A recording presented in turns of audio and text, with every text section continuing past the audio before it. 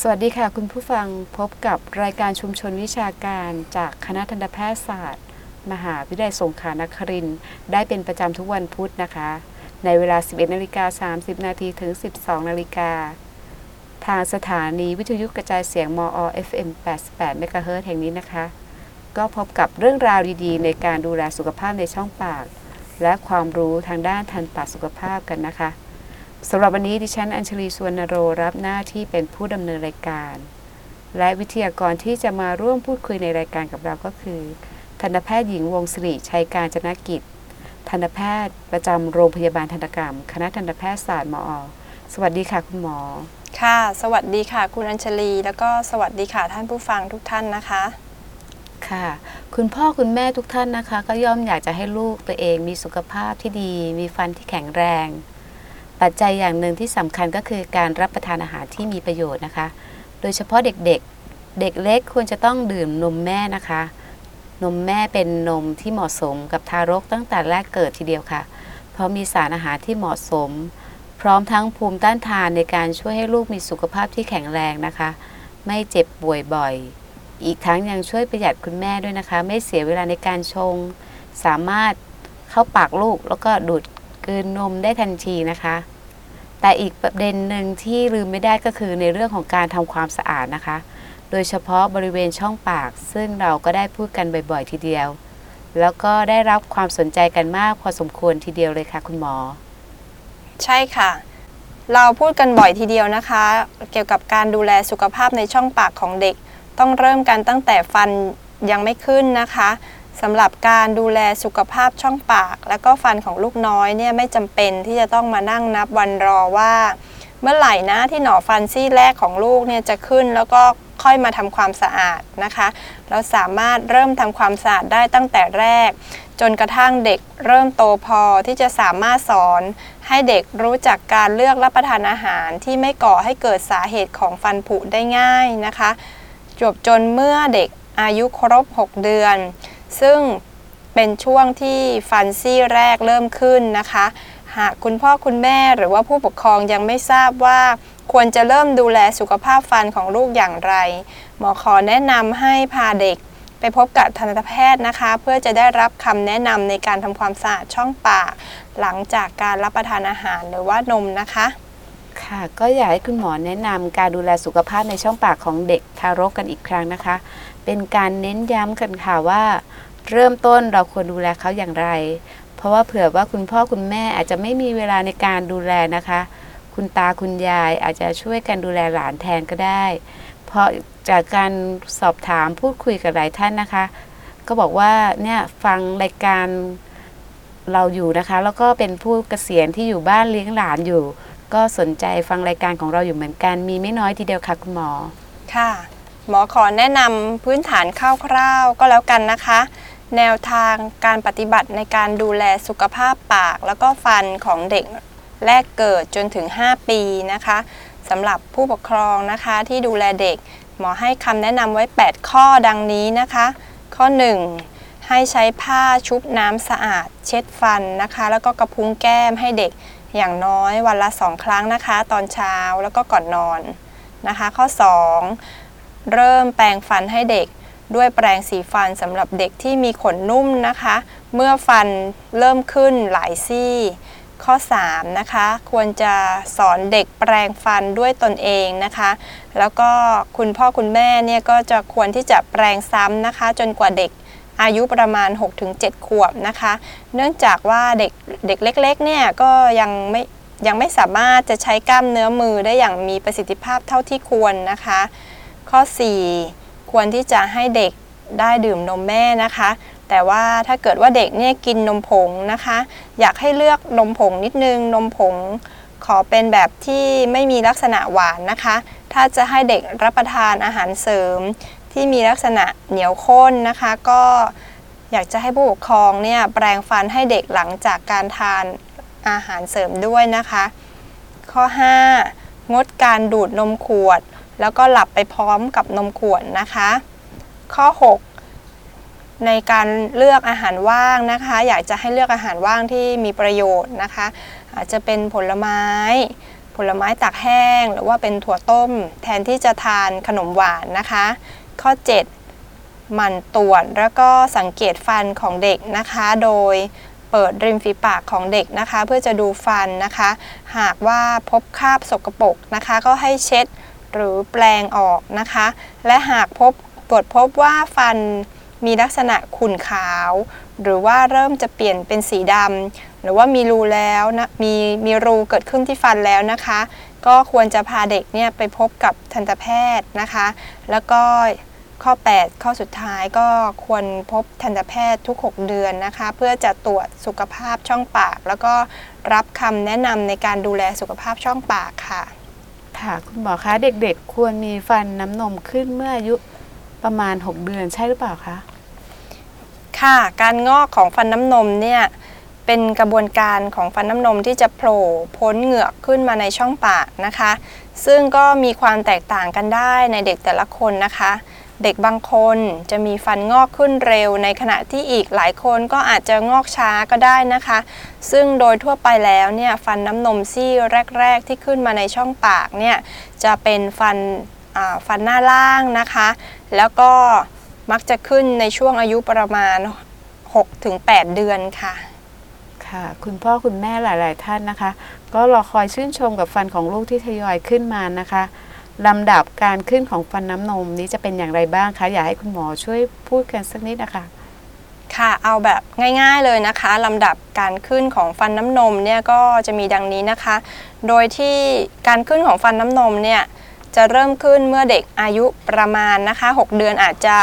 น้อยกว่านี้ได้หรือหลังจากนี้ได้เล็กน้อยนะคะโดยจะเริ่มโผล่ออกมาจากเหงือกนะคะโดยเหงือกอาจเริ่มแรกเนี่ยเหงือกก็จะมีลักษณะบวมๆแล้วก็ช่วงนี้เนี่ยจะเป็นช่วงที่ทำให้เจ้าตัวเล็กของคุณเนี่ยน้ำลายยืดได้นะคะแล้วก็รู้สึกไม่สบายตัวแล้วก็ในบางคนอาจจะเป็นไข้ต่ำๆได้นะคะโดยลักษณะของฟันที่โผล่ขึ้นมาเนี่ยก็จะมีลักษณะเหมือนฟันกระต่าย2 ซี่นะคะก็อย่างที่บอกว่าจะเริ่มขึ้นก็จะอยู่ในช่วงประมาณ 6-10 เดือนนะคะโดยจะขึ้นในฟันหน้าล่างก่อนนะคะแล้วก็ซึ่งในช่วงที่ฟันหน้าของเด็กเนี่ยเริ่มขึ้นมาแล้วเนี่ยก็คุณแม่บางครั้งที่ยังให้นมลูกอยู่เนี่ยก็อาจจะรู้สึกไม่ค่อยสบายตัวนักนะคะต่อมาก็จะเป็นฟันน้ำนมชุดฟันกรามนะคะซึ่งก็จะเริ่มขึ้นเมื่อเด็กอายุประมาณ 10-14 เดือนนะคะโดยฟันกรามเนี่ยจะเริ่มงอกขึ้นมาซึ่งในช่วงนี้ก็อาจจะทำให้เด็กเจ็บได้นะคะบางครั้งก็อาจจะถึงขั้นนอนไม่ค่อยหลับอะไรอย่างเงี้ยนะคะต่อมาชุดฟันน้ำนมชุดต่อมาก็คือฟันเคี้ยวซึ่งเด็กก็จะเริ่มขึ้นในช่องปากของเด็กประมาณ 1-2 ขวบนะคะฟันเคี้ยวเริ่มงอกก็อาจจะมีอาการเจ็บบ้างแล้วก็ไม่สบายตัวอาจจะมีไข้ต่ำๆได้เหมือนกันนะคะส่วนฟันน้ำนมชุดสุดท้ายที่จะขึ้นมาก็จะเป็นในส่วนของฟันกรามน้ำนมส่วนที่2นะคะก็จะขึ้นมาในช่วงเด็กอายุประมาณ 2-3 ขวบนะคะคือจริงๆแล้วเนี่ยฟันของเด็กเนี่ยจะเริ่มสร้างตัวตั้งแต่ก่อนที่จะคลอดนะคะ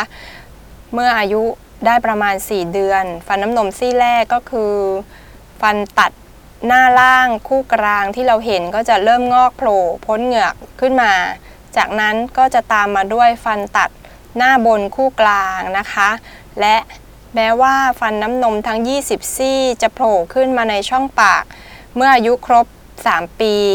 ก็อาจจะมีการแตกต่างกันได้ในแต่ละคนในเรื่องของความเร็วในการขึ้นระยะเวลาในการงอกแล้วก็ลำดับการงอกก็อาจจะแตกต่างกันได้เล็กน้อยนะคะค่ะ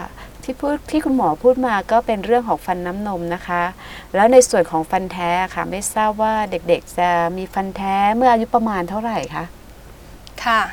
ฟันแท้เนี่ยจะเริ่มขึ้นมาในช่องปากเมื่อเด็กอายุ6 ปีนะคะโดยฟันแท้ซี่ที่6 ปีเนี่ยจะเริ่มมาจากฟันกรามแท้ซี่แรกนะคะแล้วก็จะต่อมาจะเป็นฟันหน้าคู่กลางนะคะในส่วนกระบวนการงอกของฟันแท้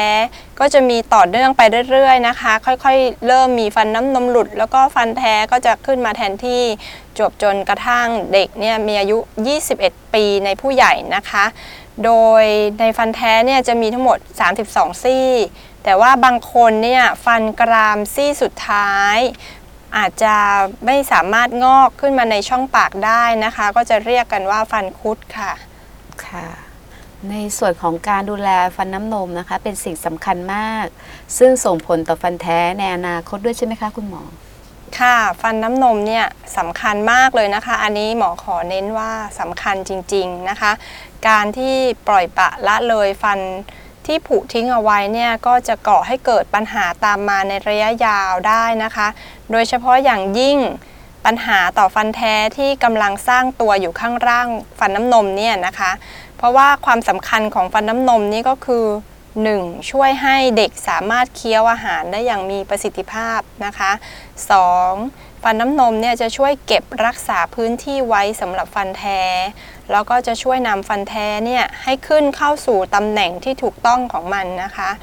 3. ฟันน้ำนมเนี่ยช่วยให้เกิดการเจริญอย่างปกติในกระดูกขากรรไกรแล้วก็กล้ามเนื้อโดยรอบโดยฟันน้ำนมเนี่ยยังมีผลต่อพัฒนาการการพูดของเด็กด้วยนะคะซึ่งจะช่วยเสริมสร้างบุคลิกภาพที่ดีให้กับเด็กได้นะคะแล้วก็ข้อ 4 ฟันน้ำนมเนี่ยจะอยู่ในช่องปากของเด็กจนกระทั่งเด็กเริ่มอายุ 6-7 ปีฟันน้ำนมก็จะเริ่มค่อยๆทยอยหลุดไปนะคะก็จะมีฟันแท้ขึ้นมาแทนที่นะคะค่ะจากที่คุยกันมานะคะก็จะเห็นว่าฟันน้ำนมเนี่ยมีความสำคัญมากทีเดียวนะคะก็อยากให้คุณพ่อคุณแม่ช่วยกันดูแลฟันน้ำนมของลูกไว้นานๆนะคะตอนนี้ก็มาถึงคำถามจากทางบ้านที่พบกันบ่อยๆนะคะก็ขอมาถามกันในรายการนะคะมีคำถามว่าวันก่อนได้พาลูกสาวอายุ5 ขวบไปพบคุณหมอบอกว่าเด็กมีฟันผุอะค่ะแต่ควรไม่ใช่ค่ะคุณหมอบอกว่าเด็กไม่มีฟันผุเลยค่ะแต่ควรเคลือบหลุมร่องฟันเพื่อป้องกันฟันผุจะถามว่าการเคลือบหลุมร่องฟันจำเป็นแค่ไหนคะค่ะการเคลือบหลุมร่องฟันเนี่ยเป็นสิ่งที่จำเป็นที่จะต้องทำนะคะเพราะว่าการเคลือบหลุมร่องฟันเป็นการป้องกันฟันผุนะคะคือเราอาจจะไม่จำเป็นที่จะต้องทำเคลือบหลุมร่องฟันในฟันทุกซี่หรือว่าทุกหลุมของร่องฟันนะคะเนื่องจากว่าการทำเคลือบหลุมร่องฟันเนี่ยก็อาจจะมีราคาที่สูงนิดนึงนะคะดังนั้นเนี่ยเพื่อจะให้เกิดประโยชน์สูงสุดก็ควรจะเลือกทำในหลุมแล้วก็ร่องฟันที่มีความเสี่ยงต่อการเกิดฟันผุสูงนะคะโดยวิธีนี้ก็จะทำให้สามารถประหยัดค่าใช้จ่ายแล้วก็เวลาสูงสุดอย่างไรก็ดีนะคะในกรณีที่สงสัยหรือไม่แน่ใจในโอกาสเสี่ยงต่อการเกิดฟันผุของฟันนะคะว่าสามารถเคลือบหลุมร่องฟันในฟันซี่นั้นได้หรือเปล่านะคะก็สามารถที่จะสอบถามกับทันตแพทย์ได้นะคะโดยการพิจารณาที่จะทำเคลือบหลุมแล้วก็ร่องฟันในผู้ป่วยแต่ละรายเนี่ยควรจะพิจารณาทั้งจากสภาพของผู้ป่วยนะคะแล้วก็สภาพฟันร่วมกันแล้วก็ผู้ป่วยที่พิจารณาว่าควรจะได้รับการเคลือบหลุมร่องฟันเนี่ยควรจะได้รับมาตรการป้องกันฟันผุอื่นๆร่วมด้วยนะคะเพื่อที่จะป้องกันฟันผุที่ด้านประชิดของฟันนะคะแล้วก็ควรจะเป็นผู้ที่สามารถกลับมาตรวจฟันเป็นประจำได้นะคะเพื่อจะตรวจว่าการยึดติดของวัสดุเคลือบหลุมร่องฟันเนี่ยมีการหลุดไปหรือเปล่าหากพบว่ามีการชำรุดหลุดไปก็สามารถที่จะทำซ้ำได้นะคะค่ะก็ที่คุณหมอพูดมาก็มีประโยชน์มากทีเดียวนะคะก็อย่าลืมพาลูกๆไปทำเคลือบหลุมร่องฟันแล้วก็แต่มีอีกส่วนหนึ่งนะคะนอกจากในการเคลือบหลุมร่องฟันแล้วก็เป็นเรื่องของการเคลือบฟลูออไรด์กันบ้างคำถามจากทางบ้านก็คือตอนนี้ลูกมีอายุ3 ปี 5 เดือนอยากจะทราบเกี่ยวกับการใช้ฟลูออไรด์เสริมในเด็กว่ามีประโยชน์มากน้อยแค่ไหนเขายังไม่เคยใช้อะค่ะจะใช้ได้หรือเปล่าเป็นฟลูออไรด์แบบไหนหาซื้อได้อย่างไรคะค่ะเดี๋ยวหมออธิบายให้ฟังนะคะว่าการใช้ฟลูออไรด์เพื่อที่จะช่วยป้องกันฟันผุเนี่ยจะมีอยู่2ลักษณะด้วยกันนะคะก็คือการรับประทานแล้วก็การสัมผัสกับผิวเคลือบฟันโดยตรงนะคะอันนี้มารู้จักฟลูออไรด์ที่ใช้ในการรับประทานก่อนนะคะซึ่งจะให้ผลดีกับฟันที่กำลังสร้างตัวอยู่ในขากรรไกรนะคะทั้งฟันน้ำนมแล้วก็ฟันแท้นะคะ โดยการรับประทานฟลูออไรด์ที่ได้ประโยชน์นะคะแนะนำให้ใช้กับเด็กตั้งแต่อายุประมาณ6เดือนจนถึง12 ปีนะคะโดยที่ฟลูออไรด์ที่ใช้รับประทานเนี่ยส่วนใหญ่จะอยู่ในรูปของยาน้ำหรือว่ายาเม็ดฟลูออไรด์นะคะการรับประทานยาเม็ดหรือว่ายาน้ำฟลูออไรด์นั้นเนี่ยก็อยากจะให้ปรึกษาทันตแพทย์ก่อนเสมอนะคะเพื่อที่จะได้ประเมินความจำเป็นแล้วก็กำหนดปริมาณการทานที่ถูกต้องนะคะโดยปริมาณการทานฟลูออไรด์ที่ถูกต้องเนี่ยก็จะขึ้นอยู่กับอายุของเด็กแล้วก็ขึ้นอยู่กับปริมาณฟลูออไรด์ที่พบในแหล่งน้ำในเขตที่อยู่อาศัยนะคะเพราะว่าในบางพื้นที่เนี่ยน้ำที่เรารับประทานเนี่ยมีฟลูออไรด์ตามธรรมชาติในปริมาณที่สูงอยู่แล้วนะคะรวมทั้งดูถึงยี่ห้อของนมที่รับประทานด้วยนะคะเพราะว่านมบางยี่ห้อที่บางขายอยู่ในท้องตลาดเนี่ยก็จะมีปริมาณของฟลูออไรด์อยู่แล้วนะคะก็จะต้องนำมาคำนวณร่วมกันนะคะซึ่งถ้าเด็กทานนมชนิดนั้นเป็นประจำนะคะเพื่อไม่ให้ได้รับ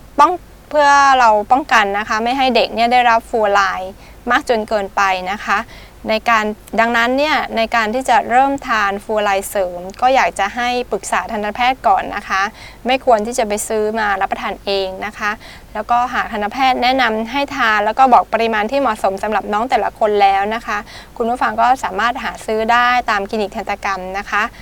ต่อมาเนี่ยเป็นฟลูออไรด์อีกชนิดหนึ่งที่ใช้ในการป้องกันฟันผุนะคะก็จะเป็นฟลูออไรด์ชนิดที่สัมผัสกับผิวเคลือบฟันโดยตรงนะคะซึ่งฟลูออไรด์ชนิดนี้เนี่ยจะให้ผลดีกับฟันที่ขึ้นมาแล้วในช่องปากนะคะได้แก่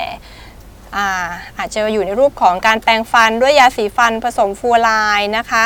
การใช้น้ำยาบ้วนปากผสมฟลูออไรด์ค่ะแล้วก็ฟลูออไรด์อีกชนิดหนึ่งนะคะก็คือเป็นฟลูออไรด์ชนิดสัมผัสกับผิวเคลือบฟันโดยตรงนะคะซึ่งฟลูออไรด์ชนิดนี้เนี่ยจะให้ผลดีกับฟันที่ขึ้นมาในช่องปากแล้วนะคะอาจจะอยู่ในรูปของการแปรงฟันด้วยยาสีฟันผสมฟลูออไรด์นะคะการใช้น้ำยาบ้วนปากผสมฟลูออไรด์ก็จะทำให้ช่องปากแล้วก็ฟันของเราเนี่ยได้รับฟลูออไรด์ในความเข้มข้นต่ำๆอย่างต่อเนื่องทุกๆวันนะคะซึ่งก็จะไปเพิ่มความแข็งแรงให้กับเนื้อฟันได้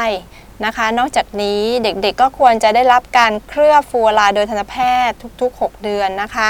ซึ่งฟลูออไรด์ที่ใช้เคลือบเนี่ยจะเป็นอยู่ในรูปของฟลูออไรด์ความเข้มข้นสูงนะคะอาจจะมีลักษณะเป็นเยลลี่อาจจะมีการแต่งกลิ่นแต่งรสชาติให้เด็กชื่นชอบมีรสสตรอเบอรี่รสส้มอะไรอย่างเงี้ยนะคะซึ่งเด็กส่วนใหญ่ที่อายุเกิน3 ปีมักจะชอบแล้วก็ให้ความร่วมมือกับคุณหมอเป็นอย่างดีนะคะการเคลือบฟลูออไรด์แบบนี้จะเป็นการทำฟันที่ง่ายมากสำหรับเด็กเล็กๆนะคะแล้วก็มักจะใช้เป็นการเริ่มต้นในการทำฟันของลูกได้ค่ะค่ะก็เห็นเด็กๆมาทำฟันที่คณะทันตแพทย์รู้สึกจะประทับใจกันไปนะคะคุณหมอหลายคนก็ได้ลูกโป่งอะไรไปแล้วก็อยากจะมาอีกซึ่งก็เป็นส่วนที่ดีที่เขาจะได้ใกล้ชิดกับหมอแล้วก็ทำให้คุณหมอดูแลได้ง่ายขึ้นนะคะแล้วก็ถ้าเกิดว่าสมมุติว่าเด็กเกิดว่ามีฟันผุ